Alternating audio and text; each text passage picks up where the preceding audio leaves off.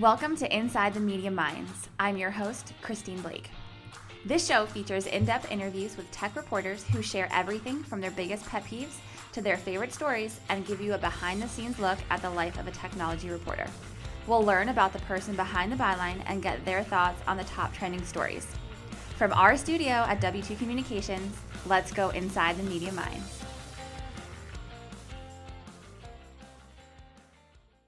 Hi, this is Christine Blake, and welcome to Inside the Media Minds. For today's segment, I'm joined with Tony Wells as a co-host today, and we are here with Jordan Robertson, a cybersecurity reporter for Bloomberg News. Hey, Christine. Great. Hi, thanks for having me. Thanks for coming in today. Of course. So we're really excited to get to know you a little bit more, get to know your background and your coverage area, how you got to Bloomberg, and just learn a lot more about you. Sure. So let's jump into it. I know you've been covering cybersecurity and technology for over a decade now, and you've been at Bloomberg since 2011, is that right? Yeah, that's right. Yep. So what drew you to journalism over a decade ago? Well, so I started with, just a brief synopsis, I started out in journalism as like a fluke. I took a general ed course at San Francisco State and, kind of an elective. It was kind of the perfect, kind of coincidence or accident. I fell in love with it. I thought this would be really neat and interesting and an interesting profession, and just kind of started doing internships and things like that. But the thing that drew me to business journalism was, obviously the media industry is, it's tough. It's a tough market. General assignment reporters are being laid off, but business journalism, is very tends to be very serious, sober, kind of important news, and there are documents that you can report on. So when I joined the AP in, I think, 2005, that was my first full-time job in journalism. Okay. And I started on the early shift. I think I was the 5 a.m. guy. Oh, there you go. While I was going to grad school, so I would do 5 a.m. broadcast shift, rewrite shift, and then go to school. And It was a great training ground. I still think places like AP, wire services in general, just great proving grounds when you're just starting out, especially. But then I gradually made my way into technology and business reporting. And there's just a lot I like about it. I mean, it's one of the few areas of media coverage where there isn't a ton of accountability reporting. There's a lot of accountability reporting in government. I mean, less and less so in local government, but there's certainly in national government. But in business and technology, there just isn't enough accountability reporting. So I felt like there would be a good window of opening for me there. And AP was a great job. I stayed there from 2005 to 2011, joined Bloomberg in 2011, and I'd covered cybersecurity as part of my beat at AP, but those are more generalist type beats. So it was only kind of a fraction of what I did. I'd go to Black Hat every summer and kind of write about it. But this was pre-2008 for the most part. And 2008 is when Mandiant came out with their APT1 report, and everybody started talking about China, and you could kind of name countries and hacking and things like that. And there was just a lot more interest in cyber, so that just became a bigger part of my beat. And then now at Bloomberg, it's essentially all that I do. So you've been covering cyber for better part of 10 years now. So what's the evolution? What have you seen change throughout the industry, the types of news you're covering, and what you're seeing the readers really react to? Sure. It was interesting. When it first started, again, my cyber beat comprised one weekend every year where I'd go to Black Hat and DEF CON. I'd write about a bunch of research and do the same thing that all the other cybersecurity reporters did at the time. And there was a little cohort of us, from Wired and the Register and, and Washington Post. And it was great. It was like our summer camp too. It was like a hacker summer camp and journalists kind of summer camp too. But we all kind of wrote about the same thing, which was research. Mandiant's APT1 report, 2008, I believe it was 2008, really changed a lot. I mean, it changed hacking coverage from theoretical attacks in research to real-world attacks that really the government obviously knew all about. I mean, the intelligence community and the FBI were all over, but the public was just not aware of. So I've got to give Mandiant a lot of credit for kind of breaking the dam there and kind of allowing reporters or showing reporters what else was really out there. And then we started covering actual breaches. But sounds like that was a turning point. It was for a lot of us, because until then, with few exceptions, a lot of it was research-based coverage. And it was all interesting. It's all fascinating. But there was so much going on behind the curtain. And Mandiant kind of lifted the veil a little bit. And once we all saw what was out there, then it was just, and Brian Krebs too, doing the retail breaches. TJ Maxx was obviously a big thing. So I would say there were a couple of those events. TJ Maxx, the Mandiant report, and a few other things. But once those things kind of showed us what's possible in cybersecurity journalism, and it changed a lot. It changed a lot. It also seems like the perception has changed. I remember when TJ Maxx happened, and everybody thought, "Oh my goodness, they're going to go out of business. It's going to damage their brand," and they bounced back pretty easily. And then flash forward to now, we have a different company getting breached almost on a daily basis, and people don't really think that much of it anymore. Right. Yeah, TJ Maxx was a watershed moment, and there were some payment processor hacks around that time. You thought that these were kind of company-ending events because they were so rarely seen. It's not that they weren't happening. I mean, cyber criminals were obviously very active, but companies just weren't as good at detecting this stuff. There was all this concern and hype around, is this going to kill the company? TJ Maxx is actually a perfect example. It was such an instructive case for me when I started covering this stuff because you walk into it with that perception. This is going to ruin everything that they've built. Not only did they bounce back, they spent a bunch of money, maybe $100 million or whatever it was at the time. Not only did they bounce back, but their stock was up after a while. So they were better than before. So security was kind of like, and Target was the same way. Like they had one bad quarter because it was Christmas when they announced their breach, and people literally stopped shopping there. Yeah. But, these companies, not only do they respond, but in some cases, most cases, their stock actually improves after because, they've had more visibility. They've been able to talk about cyber more. They've been able to say, hey, we hired these big companies to come help us. And, not saying could it never happen again, but they actually get a lot more attention toward the positive security things that they've done is a response. I think TJ Maxx benefited from that. They would never say that because it was very expensive for them. TJ Maxx, Target, Sony, all of these companies that have had these really devastating attacks. And talking about Target, weren't you guys the ones that really did the deep dive on Target about 6 months after? That might have been... My colleague Mike Riley and a few others. Yeah, I was only peripherally involved. But yeah, they did the deep dive that essentially led to the ouster of Target's CEO. And that was another watershed moment too because it showed that there were the thrust of that story was there were signals that Target had that they missed, that their security technologies detected, but they didn't act on. And it showed a couple of things. One, I think in the popular conception, it showed that Target may have been negligent, or may have given their security operations kind of short shrift. And as a result, the CEO lost his job. But also, I think for those of us covering the industry, it was another reminder that, as the industry's been booming, I think it's going to be a $100 billion industry this year, cybersecurity. There's way too much signal to noise ratio, and there's no real solution for that. There are lots of companies that purport to solve that problem, but Target was actually a really great example of the more security technologies you buy, the harder it gets to figure out what is the signal to the noise. I had it reversed before, but there was a lot of noise to very faint signal. And, Target was a perfect example of that. They missed it. They should have acted on it. But ask anybody who works in a data center, there's a ton of those indicators that just pop on your screen all the time. And you never know what's a big deal until you know for sure what it is, until it really hits you in the face. So, yeah, Target was an interesting one as well because that was one of the first times there was real public accountability for a breach. I mean, a CEO losing their job, it was kind of unheard of. Right. So you do these deep dives into fascinating topics like security and hacker culture and attacks. How would you describe your style of reporting for our listeners and your target readership? Sure. Well, so Bloomberg's audience is pretty diverse. I'm pretty lucky at Bloomberg in that we've got, there's a core of Bloomberg's audience that wants to read kind of market-moving news and kind of company news, and there are a lot of people who do a great job of that.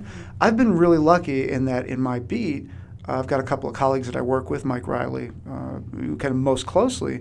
We've been really lucky in that we've been able to pursue these long-term investigative security projects, which, we felt was really important to kind of advocate for that because there's, just as there are more cybersecurity companies now, there are also more cybersecurity journalists. Right. So it's a great time to be a cybersecurity journalist, but the problem is a lot of the coverage is kind of redundant. And, how do you carve out a niche? How do you stay relevant when there are more people covering the same space that you do, when there are more companies putting out more material, than ever before? So our approach was, what if we picked some of these topics and just went really deep on them? And it's a luxury. I mean, I won't lie. I mean, Bloomberg, allows us to do this kind of reporting, and it's just not possible at other places. But we think it's the best way to add value to the discussion. And the only way, I mean, cybersecurity are some of the deepest buried secrets inside companies. Breaches, especially breaches that companies don't have to disclose legally, are some of their most deeply buried secrets because it impacts brand and impacts reputation. And so getting access to that information, getting inside some of these big companies, is just very, very hard. It takes a long time. And, the most interesting stuff is that deeply buried stuff, and it just takes forever because companies are secret about this stuff. Yeah, so that's an interesting point. What would you say is one of the most memorable or interesting stories that you've written recently? I know you probably have a bunch, but... Well, I think the one that most people know is from 2016 called How to Hack an Election, where we connected with this Colombian in prison down in Bogota, who had this incredible story that was almost too good to be true, but we wound up validating it through several means about, manipulating elections around the world, especially in Latin America, kind of on the payroll of this political power broker. And we met him in prison. He was already in prison for an election hack in Colombia. And we had a colleague down in Bogota go meet him and see if he knew about other stuff. And he tells this amazing story, and we eventually get to a point where, this is an amazing story, but we can't write any of it. This is not, how do you prove it? Yeah. Turns out he had proof, and we were able to validate that proof. And it was just incredible. Wow. So that was one of my favorite ones. I also did a story that got published the week Trump was inaugurated, so nobody saw it, but I love this story, where I went to India, and it was called the Mauritania exploit. It's about this Indian cyber weapons dealer who got mixed up in this crazy hostage situation in Mauritania in West Africa. He was trying to sell the government these spy tools. The deal went bad. He had to leave people behind, and this guy was imprisoned there in a bad prison for I think 2 years, over a year at least.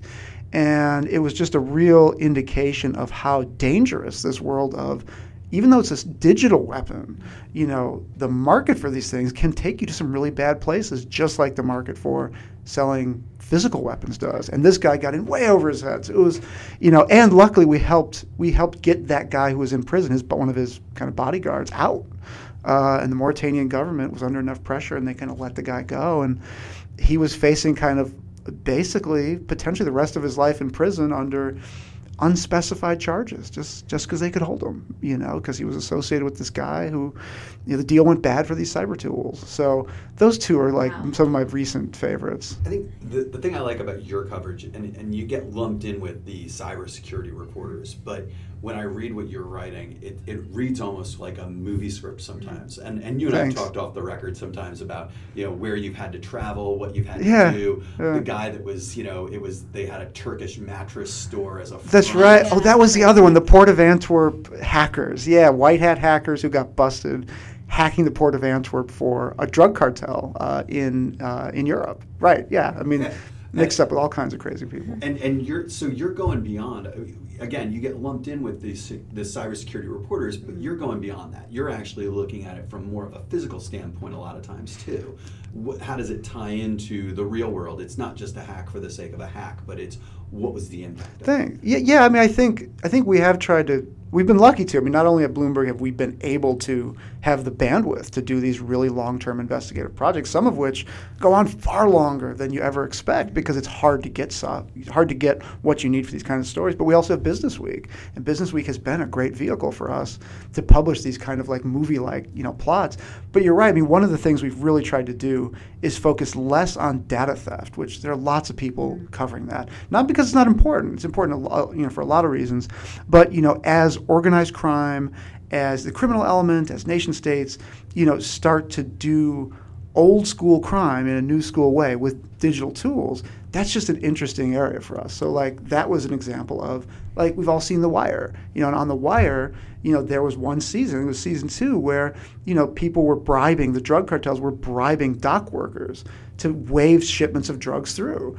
Well, that's all the hackers were doing in Belgium. They were hacking the Port of Antwerp to get the codes that let the drug shipments from Colombia through. It's an old school technique, but using new school methods. So I think as organized crime, as the criminal element adopts these digital tools to accomplish old school criminal methods. It's just fascinating because sometimes they don't work. Like in the case of the Antwerp guys, the hackers were pretty good, but as our story pointed out, it was 2015, I think. They were just bumbling around too. I mean, this was new territory for everybody. So these really savvy, sophisticated drug cartels that had been running drugs for years, they enter the cyber realm and they don't know what they're doing. So there's one great scene in that story where one of the hackers was caught because he couldn't get some data out of one of these shipping companies that he'd hacked into. So he had to implant something on their computer systems, but it could only beacon out via Wi-Fi. So he had to drive into the parking lot in the middle of the night of this shipping company, and he put this antenna on the hood of his car, and he's working on his laptop, trying to access the data inside the shipping company to get the data out, and that's how he gets busted. Once they realized there was this intrusion, they reviewed all the surveillance footage. And they see this guy in the parking lot in the middle of the night with an antenna on the top of his car, So you wind up with really ridiculous scenarios like that. But that's not even that uncommon, right. Because these gangs don't know how to do this stuff. The election hacker in Colombia, he was pioneering a lot of this stuff as he went along. So it's interesting to watch the evolution of this stuff as, again, kind of old school criminals and kind of try to adopt it. So with your reporting style, you and I have talked about this kind of on the side a lot, but with your reporting style and where you kind of fall in the industry, cybersecurity reporting, I know you hear from a lot of vendors. You're constantly being pitched. You're constantly being, people are, hey, if I could get Jordan to write about what we do. But we've talked about what you look for in a source and what makes somebody valuable versus less valuable to you. Mm-hmm. Can you talk a little bit about, from a vendor point of view, from a, hey, we're not in the cyber crime area, we're more in the solving the issues area. What does it take for them to be useful to you and for them to kind of generate that level of coverage with you? Sure. Yeah, well, I think you guys do a great job of this. From my perspective, and every reporter, depending on their beat, is going to have a different take on this. But from my perspective, what's really most important is that I'm put in touch with people who are really smart. And because I always like to say, I'm only as smart as the people I talk to. If I don't have good people in my network, then I don't learn what's going on. So what's most important for me is to be in touch with people who really know what's going on. We always talk on background. That's always my ground rule.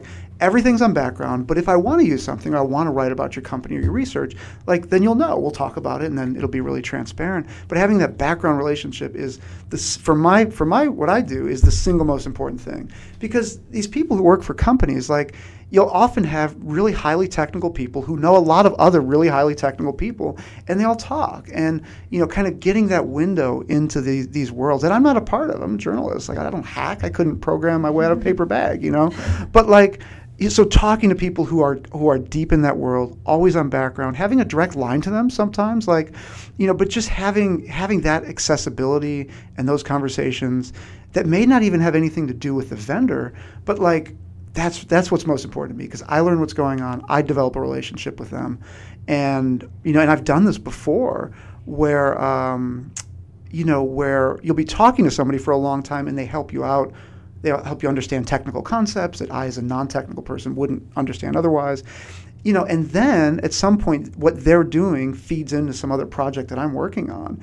And there might be a great opportunity to break out some research. A recent example is we profiled a guy in Business Week not too long ago, a few months ago, who from a company called Eclipsium out of Portland, and they're doing really interesting deep-level firmware analysis stuff. He's a security company doing firmware analysis, really heady, really technical stuff.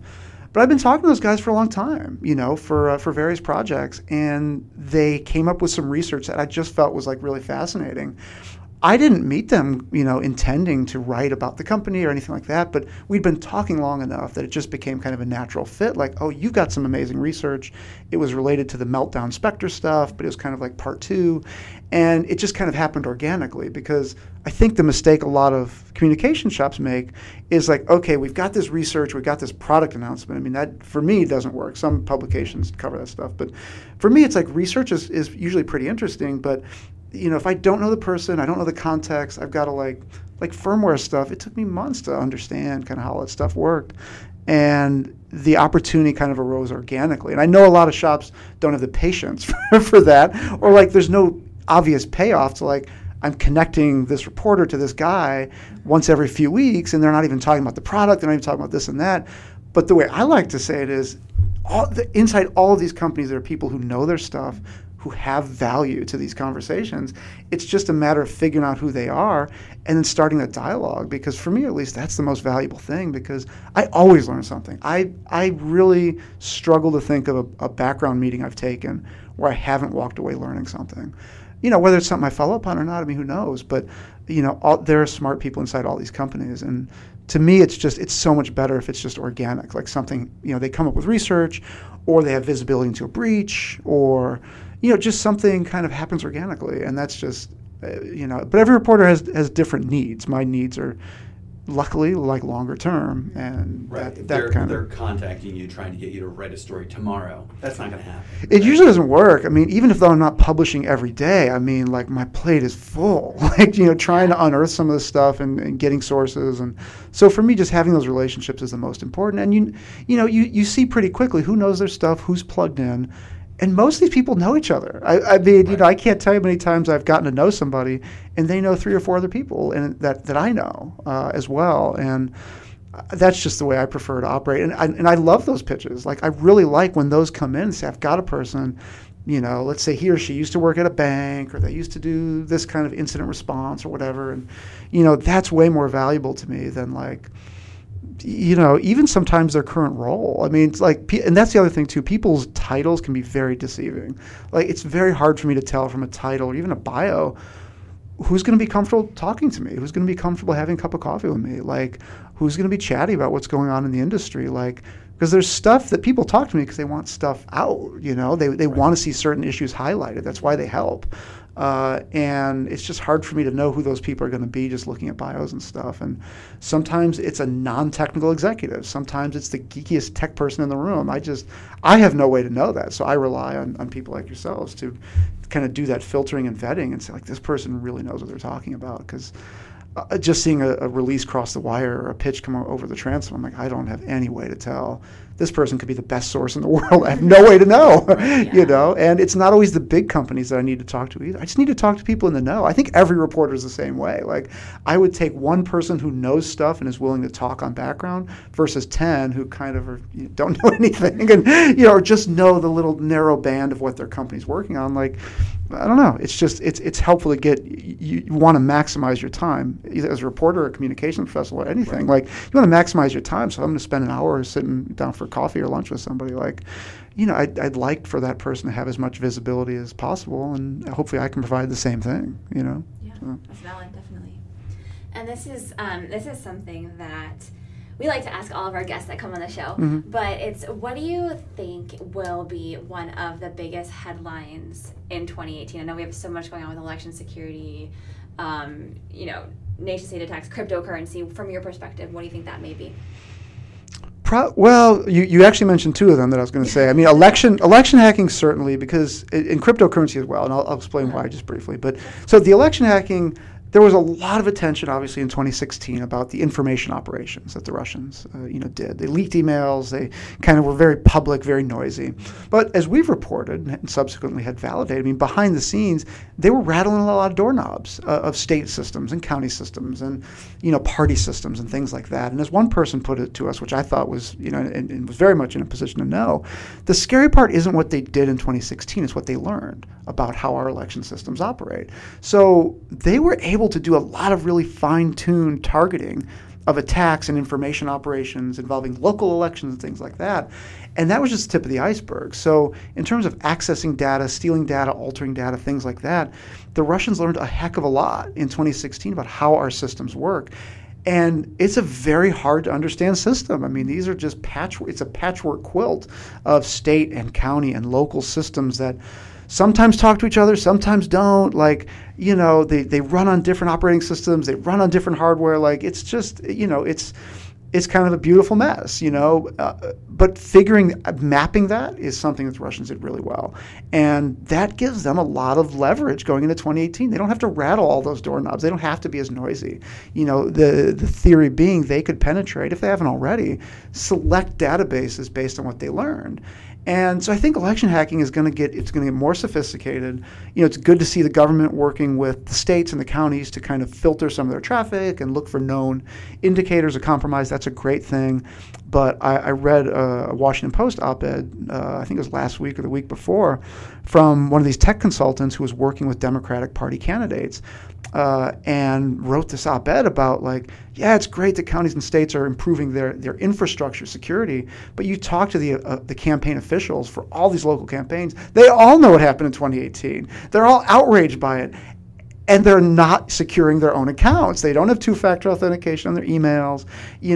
They're still sending sensitive stuff as PDFs because it's easy, kind of unencrypted. They're doing all of these things that are just convenient for campaign officials. But, kind of they sheepishly admit, but why would somebody target me? And it's that's the wrong answer, because depending on where you sit, you could be a target for all kinds of reasons. So I think election hacking is going to be a big thing because the attacks are going to get savvier, and you're going to see people targeted that you would never expect. Look at Ocasio-Cortez, in New York. Imagine if somebody has access to her email or her campaign's email. Was she important publicly in terms of the national conversation 6 months ago? Not nearly to the extent she is today. So if somebody has access to those types of folks' data, it's like the intelligence community does this all the time. You collect and collect and collect, and you never know it's going to be important until you do. And then that stuff can become really valuable. And the reason I think cryptocurrencies are going to be really important is because those exchanges are getting hacked all the time. Yeah. And you're seeing tens of millions of dollars fly out the door. And those aren't just all rich hedge fund guys kind of investing in those things. There are a lot of people who've piled onto cryptocurrencies, and just the hacks you're seeing there are just tremendous. Why would you, if you were a hacker and you were a criminal hacker, why would you do anything else right now except hack crypto exchanges? They're making off with so much money, and if you can do it fast enough, you can actually cash out pretty quickly. So I think those two things are going to be even bigger going forward. I think that really covers everything we want to talk to you about today. I mean, we can't thank you enough for coming in our studio and coming on the show. I know we've been looking forward to having you in. I'm happy to help. Yeah, so thanks so much, and hopefully we'll be in touch soon. And for everyone listening, thanks for joining us on Inside the Media Minds, and stay tuned for our next episode.